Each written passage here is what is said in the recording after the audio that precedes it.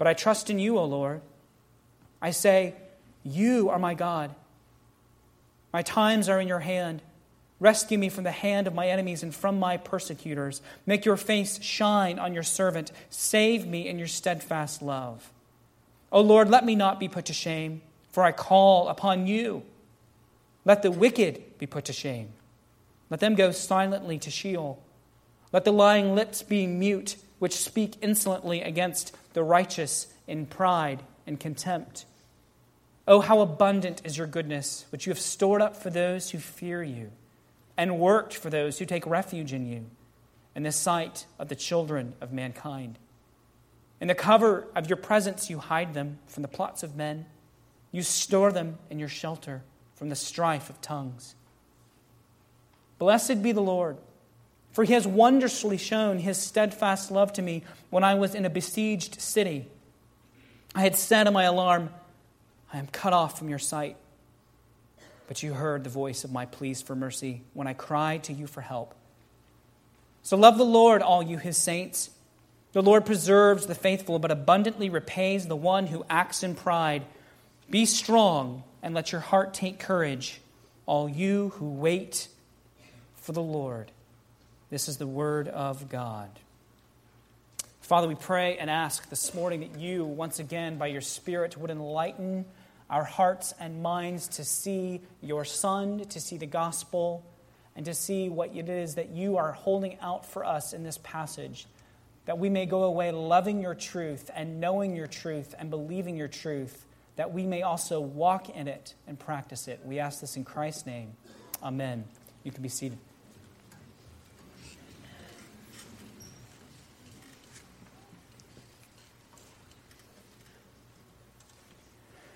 It's called the Heiligenstadt Testament. It's essentially a letter written by Ludwig van Beethoven in 1802 to his brothers. Heiligenstadt was one of the, I guess you would call it a suburb maybe, of Vienna, which is where he was when he wrote it. The contents of the letter are heartbreaking.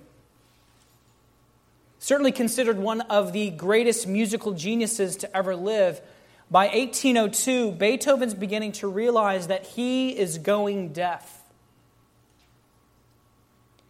It's like LeBron James or Kobe Bryant or Kevin Durant finding out that they have polio and there's nothing that can be done about it. Even worse, maybe they're finding out this news before they've demonstrated their almost superhuman abilities on a basketball court and won all kinds of championships. Because by 1802, Beethoven had not written his third or fifth or sixth or seventh or ninth symphonies, which are usually considered among the greatest of his work. He was losing his hearing. And yet unwritten and unplayed musical dramas are tracking through his head all the time like a dream that you don't wake up from. What's worse, there's strong evidence to suggest that his hearing loss may have been due to the regular physical abuse that he endured as a boy from the blows of his drunk father. And his father's favorite place to hit Ludwig was in Ludwig's ears when he would miss certain notes during his piano lessons. Stupid fool. And so Beethoven sits down to write this letter, addressed to his brothers. A letter filled with the agony of knowing what is coming, and yet a letter that's also expressing this sense of artistic destiny as a giant among composers. And in the letter, which he decided to keep, his brothers actually never read it while he was alive, by the way, Beethoven decides that there's only one thing to do in the face of his sufferings. He's going to stand up to it. He will defy it. He will rise above it, and he will conquer it through sheer acts of his will. The final piece of music that he wrote, at least that was performed, the Ninth Symphony, is entitled Ode to Joy.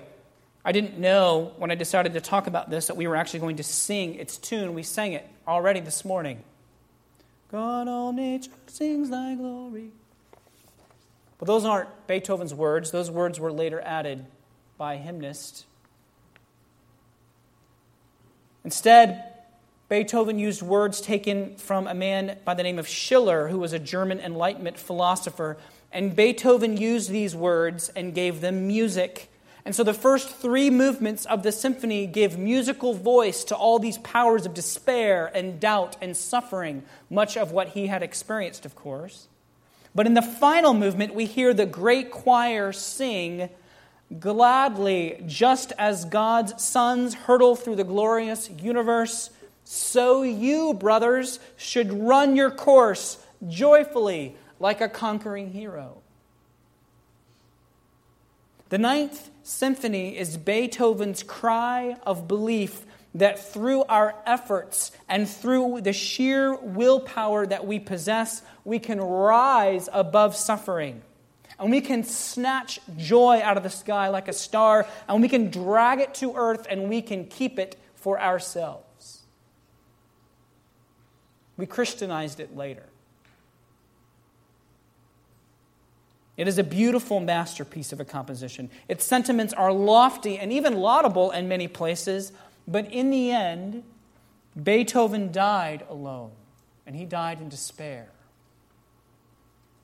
In the end, suffering proved to be greater than anything that his God-given genius could overcome. And in Psalm 31, David is also taking us on an artistic journey, a poetic journey, through his own suffering. But the answer that he gives as to how to travel through the valley, it's quite different than that of Beethoven. I want to start by saying that there's a lot of ways that we could approach this psalm this morning. We could look at it structurally. We could look at it in terms of its literary structure. We could take it verse by verse or paragraph by paragraph. That'd be a great way to study it. In fact, that's a good way to study really any piece of Scripture. But this is a long psalm, and we don't have time to treat it that way this morning. So instead, we're going to do two things. First, we're going to look at David's experience of suffering in this passage because it reflects so much of our own. And then secondly, we'll spend the rest of our time answering this question: what does it look like to walk through the valley of suffering in a distinctively Christian way? How do we go through times of suffering biblically in a way that is different than grumbling and complaining on one side, and is also different than minimizing suffering and pretending that it doesn't exist on the other side? Let's start by looking at David's suffering. When reading this psalm, you become so thankful that these are God's words to us because it's so relatable. We don't know absolutely for sure when David wrote this psalm. There's some good theories out there, but we don't know for sure, and we don't need to know for sure, and that's what's so great about it. It applies to all kinds of suffering that people go through. David describes this valley he finds himself in using very holistic terms about himself and about the level of his distress. In verses 9 and 10, his sorrow and depression is so deeply emotional that it's having physical effects. Be gracious to me, O Lord, for I am in distress. My eye is wasted from grief. My soul and my body also. My life is spent with sorrow, and my years with sighing. Sorrow of the soul, sighing of the body. My strength fails because of my iniquity. My bones waste away.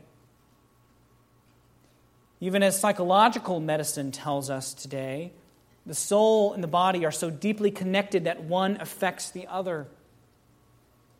I have a friend who is a gastrointestinal doctor, And he tells me that what's so interesting is he has, of course, people coming in complaining of all sorts of stomach problems, and he runs them through so many tests. And at the end of all the tests, so often he basically just sits down with them and says, listen, there's nothing in there that's causing this. I can tell you by all the other questions that I've asked you, I think you're just really, really stressed out. You live a stressful life. You're stressed out, and it's affecting your bodily health. And what's so amazing to him is how often people respond like, oh, no, that can't be it. No, that can't be what it is. Give me some pills. Do something. Do something to affect my body, because that's got to be what it is. We want to think that we can do things to our body and it's not going to have effects on our minds or our souls or vice versa, but that's just not how it works. And that's not how suffering works either. Most of us, maybe many who are even here this morning who are in the valley or who have been there before, you've experienced that. You know that. I know that. In suffering various types of loss and depression, we feel broken, or to put it another way, we feel useless. Useless to others, and useless even to the Lord. David compares himself to a broken piece of pottery in verse 12. And with this sense of uselessness comes the loss of a sense of significance, as though we don't matter. And there's no way that we ever could matter. We feel useless in all different types of distress. And of course, we all know what often happens, what we do with a broken jar or maybe a broken drinking glass. Most often, we just forget about it pretty quickly. And when you feel useless, you feel forgotten. When you feel a lack of significance, you feel forgotten. No one remembers you, as David also says in verse 12. Loss and suffering can make you feel useless and forgotten, which can produce a profound sense of loneliness. This is even worse, of course, when the cause of your suffering is even broken relationships, as David is experiencing in verses 11 and 12. One of the deepest issues that you will face in your suffering, and we actually talked about this already in our confession of sin earlier, one of the deepest issues that you're going to face in your suffering is to be confronted with your idols. To be confronted with your idols. Suffering doesn't give you idols. Suffering just helps you see the idols that have been there for a while anyway. It kind of brings them front stage so that you can see them. Some of you know this already. Those of you who know us fairly well, Ellen and I went through some of the hardest years of our lives in 2007 and 2008. We were pastoring a church up in the middle of Kansas. It was a nightmare for all sorts of reasons. We're also at that point finding out the reality of our infertility. There were so many things that were happening in those years of 7 and 8 that were really, really, really hard. They were the hardest years of our lives. We were suffering. And what you want to do when you're suffering is you want to escape.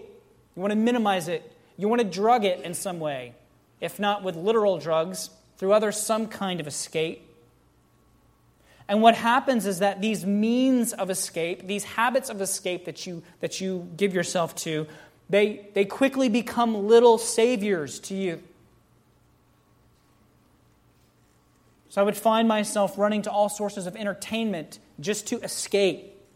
And the entertainment in and of itself maybe wasn't bad, but it was a way to run. It was a way to run from my suffering. And so I produced habits of running to entertainment to escape suffering. And these habits produced idols in my heart even after the suffering was over. Because you begin to idolize the things that give you comfort, that begin to numb the pain. You idolize them. They become your little saviors. David speaks of idol worshiping in verse 6. And he doesn't say here that he is struggling with idols. He is actually saying here that he hates them. But it's interesting. Do you know who quotes from this verse later on in the Old Testament? Jonah. The prophet Jonah. Jonah quotes from this verse in the second chapter of his prophecy when he's bemoaning the fact that he's in the belly of the fish. So Jonah is under divine discipline. He's in the belly of the fish, and he quotes from verse 6. And the irony is that Jonah is in the belly of the fish because he has idolized his own sense of justice. He's running from God. He'd gotten on the ship to go to Tarshish, running from God because he didn't want to obey God. He didn't want to go to the Assyrians to preach God's mercy and grace and forgiveness to them because Jonah wanted to see them fry. Jonah wanted to see them judged. Jonah's idol was his own sense of justice and wanting to see people get what they deserve. Jonah's confronted with his idol of comfort and selfishness at the end of his prophecy, the end of chapter 4 as well. This happens in suffering. We're confronted with our own idols, and we go back and forth between pushing them away and hating them with one hand, and then drawing them into a suffocating hug with the other hand in the middle of our suffering. The last thing David mentions about what his suffering is like is found in verse 22. I had said in my alarm, I am cut off from your sight. And of course, David means God's sight. When you're in the midst of intense suffering, perhaps the worst part of it is the fear, the panic, the alarm, the doubt. A doubt that you have been forgotten by God, a creeping despair that your situation is never going to get better and can only get worse. You feel trapped, like being in a besieged city, as David says in verse 21.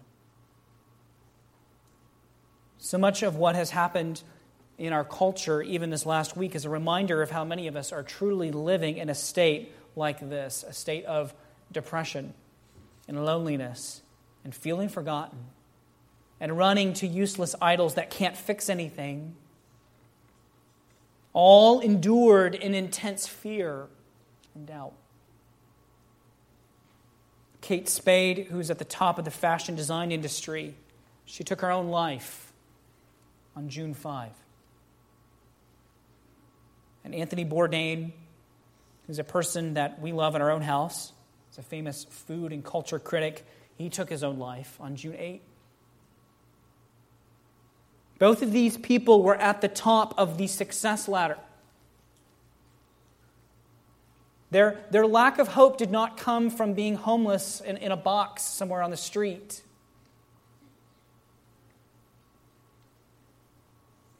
Famous actor and comedian Jim Carrey once described in an interview what both Spade and Bourdain must have been experiencing.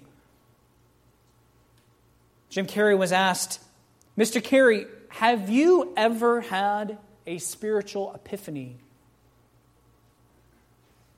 Jim Carrey responded by saying, "Well, I guess just getting to the place where you have everything everybody has ever desired and realizing you are still unhappy. And that you can still be unhappy is a shock when you have accomplished everything you ever dreamt of and more. And then you realize, my gosh, it's not about this. And I wish for everyone to be able to accomplish those things so that they can see that." In other words, the best epiphany that Jim Carrey could think of was what it was like to realize that your idols don't satisfy in the end. And sadly, both Anthony Bourdain and Kate Spade, they experienced this epiphany, as did Beethoven, as did King David. And it wasn't an answer for their suffering. Suffering is a reality It's not a figment of one's imagination, as many Eastern religions tell us. It's not an illusion. It's real. It's one of the nice things about Christianity. It takes suffering very, very seriously. It doesn't tell you that you're crazy when you're suffering. It takes it legitimately.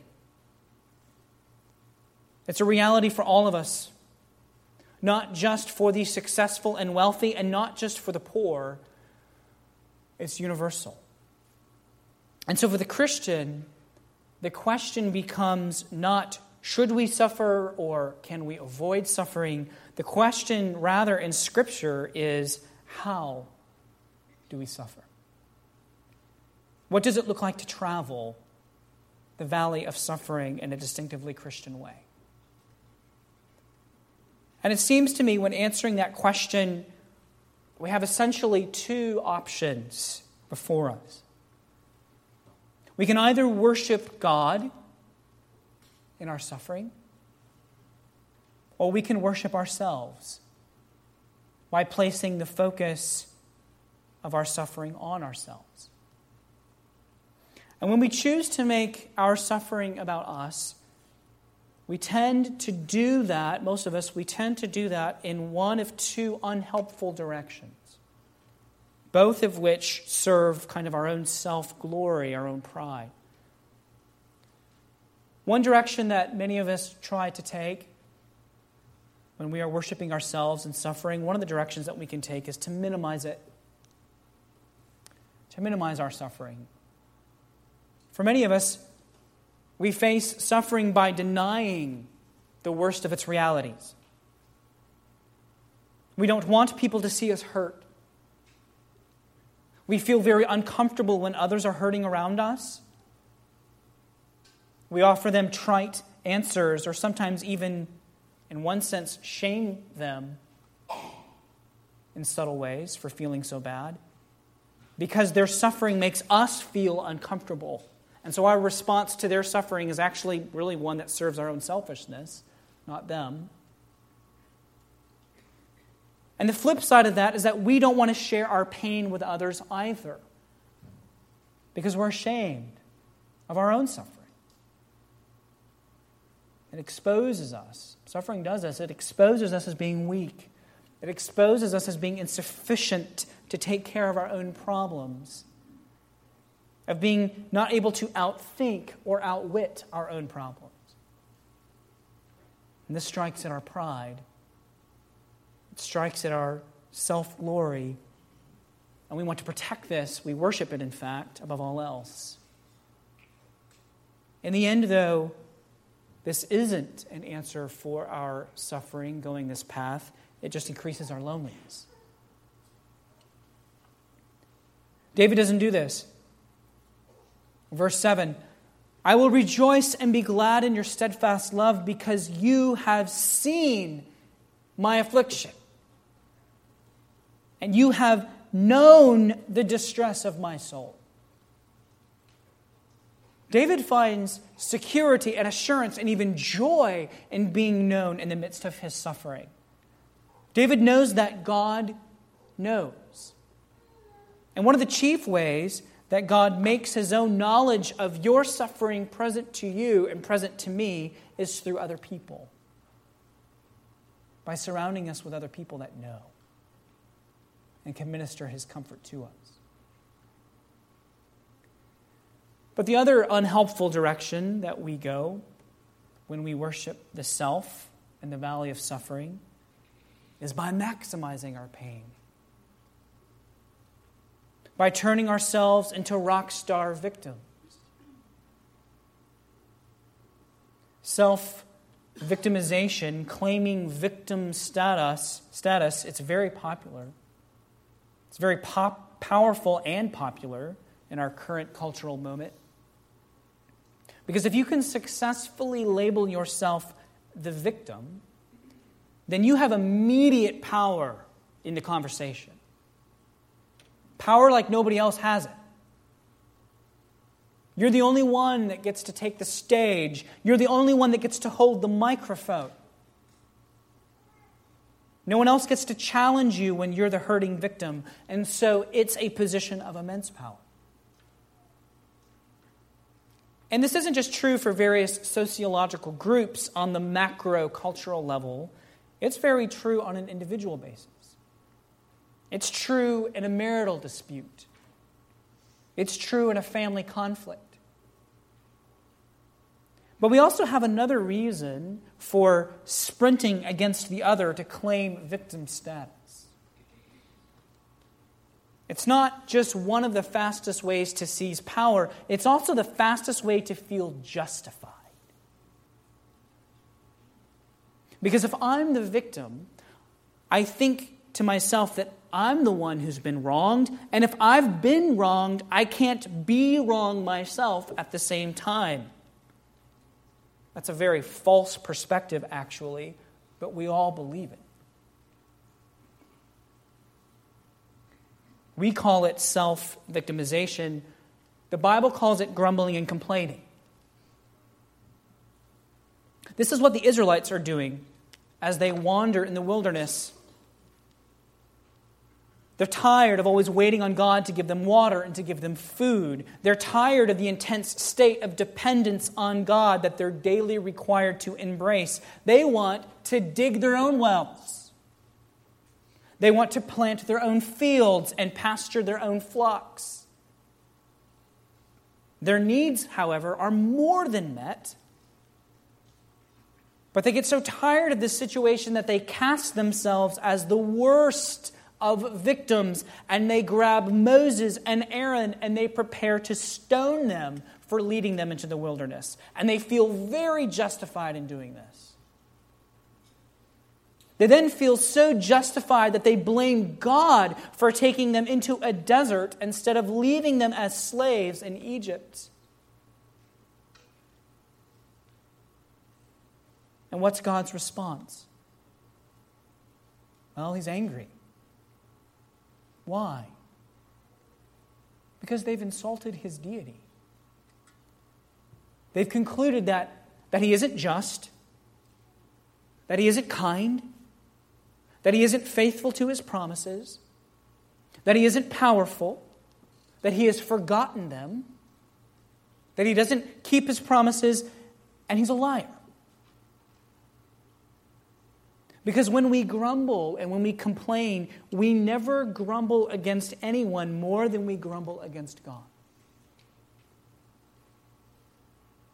God who rules every moment of our lives. And so what does David do?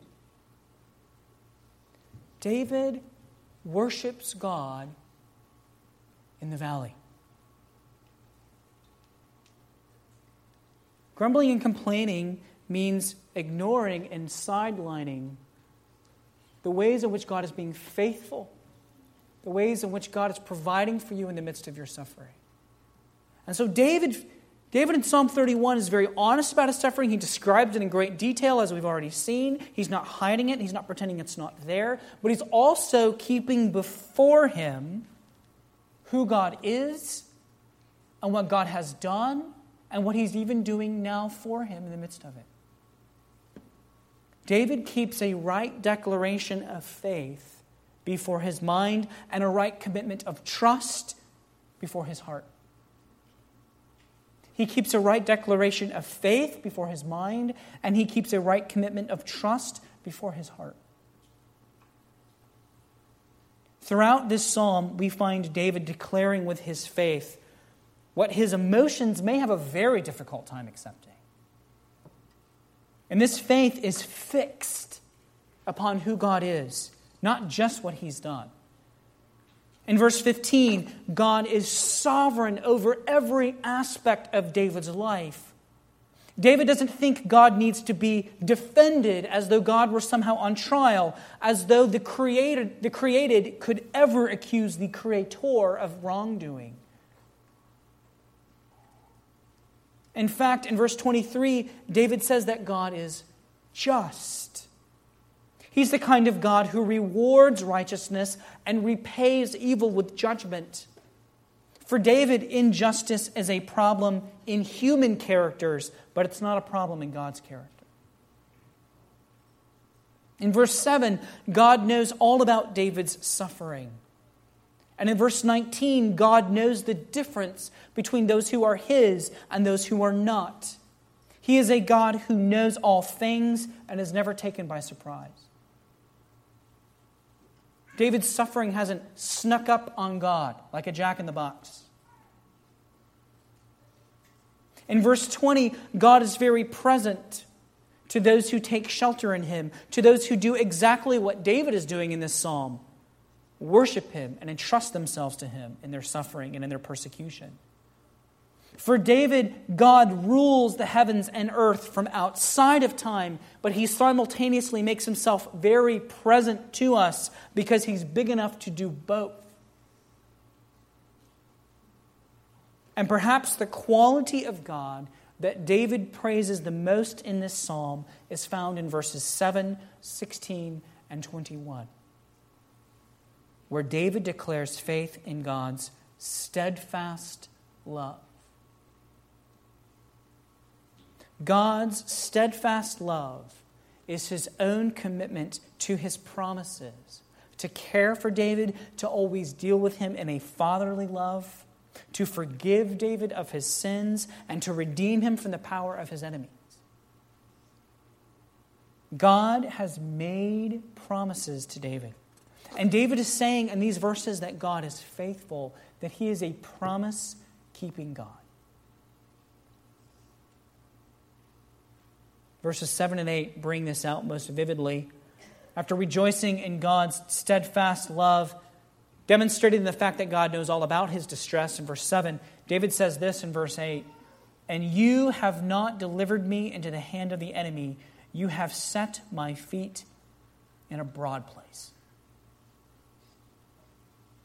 This is a quotation from Exodus 3, verses 7 and 8. When Moses is before God in the burning bush, when God commissions Moses to deliver his people, and God says to Moses there in Exodus 3, 7 and 8, "I have surely seen the affliction of my people who are in Egypt, and have heard their cry because of their taskmasters. I know their sufferings, and I have come down to deliver them out of the land of the Egyptians, and to bring them up out of that land to a good and broad land, a land flowing with milk and honey." David, in the midst of his suffering, David looks back.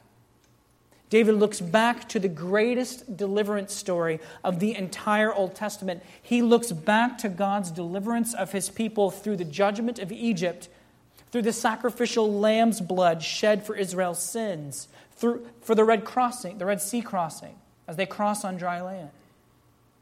He looks back to God's covenant faithfulness. He looks back to God's steadfast love shown in that event to know that God will deliver him too.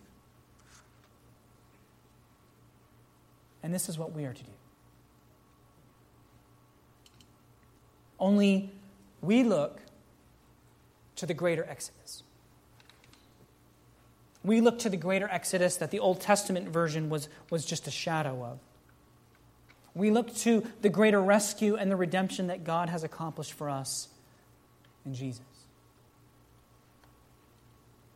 God's ultimate answer to the suffering and injustice we experience was not to despair and to escape it. It was not to ignore it. Not to tell us that we have to rise above it and conquer it like Beethoven thought. God's ultimate answer was to step out of glory himself, to take on the fullness of our broken humanity, and to get his hands dirty and to get his face bloodied, to have his name tarnished and falsely accused, and then receive the worst of physical and emotional abuse in our place. This was the real God's answer to suffering. You probably noticed it already. Verse 5. "Into your hand I commit my spirit."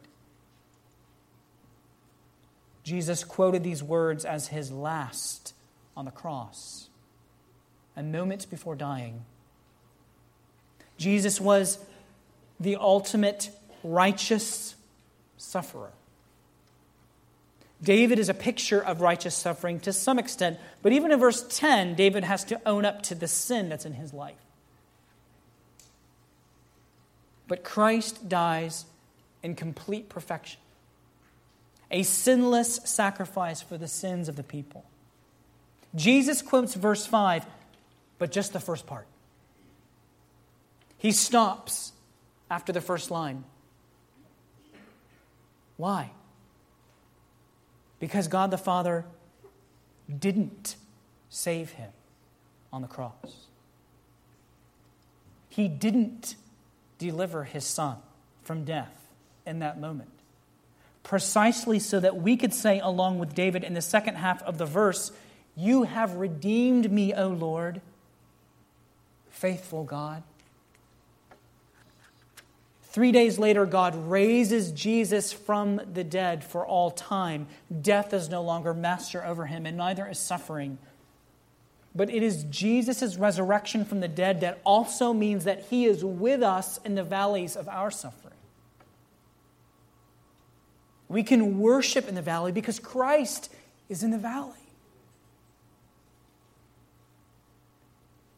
Augustine, that great theologian of the 4th and 5th centuries, he interprets verses 7 and 8 to say that God is faithful to provide for us great freedom in the midst of our suffering. In the valley of suffering, God brings us to broad stretches of freedom, in Augustine's words. This freedom is experienced the only way Christians can ever truly experience it. It's experienced by first tasting of the love of God. God's faithfulness to us in our distress, in the persecution that we endure from others, in our agonizing war with temptations and habitual sins and addictions. It demonstrates again and again the power of Jesus' resurrection as he's faithful to us through it. And that provides unending love for us now, and it provides ultimate and consummate victory for us at his return, when we too are raised from the dead. And the comfort of this love sets us free, maybe not from all suffering, but it can set us free even now from fear. When we experience the gift of God's love made tangible to us in our suffering, it's then when we realize that his love conquers fear and it casts it out. When we taste his love taking us through suffering, when we can then have it proven to us through our experience, not just our faith, that nothing can separate us from the love of God. Neither height nor depth, nor earthly powers, nor satanic powers, not even our own sin. And when you experience this, you are freed from slavery to the worst enemy of all. You are freed from fear. And you taste the invincibility that can only come with being convinced in your soul that you're truly loved, even when all hell is breaking loose in your life around you. And so turn to worship in the valley and find your Savior there with you because of his grace through faith. In the name of the Father and of the Son and of the Holy Spirit. Amen. And so, Father, we do pray and ask that even this week you would make this love shed abroad in our hearts by the power of the Holy Spirit because of what Christ has done, that you would make it known to us. That you would further convince us more and more of how deep and wide the love of Christ is, that we can taste even of his presence with us in the valleys of our own obstacles and struggles, and maybe even deep, deep loss and distress and depression. Father, of course, we would pray and ask every day that you would deliver us from our sufferings. But yet we know that sometimes you choose to take us through them longer than we'd like. And so our greater prayer is that if you choose to do that, and you choose to continue to take us through the hardships, through the suffering, through the valley that we've been trotting for a while, that we would, by your grace, suffer well, that we would, by your grace, be drawn to you in worship, and that in and through worship, in and through holding who you are before us, in and through committing ourselves to you, we would find the Lord Jesus Christ's mercy and grace to be more than sufficient to set us free from our fear, to set us free from our doubt. Do these things for us because you have loved us, not because we've earned them, not because we have somehow merited your favor, but simply because you are a kind and gracious God, filled with loving kindness. We pray this in Jesus' name, by the Spirit. Amen.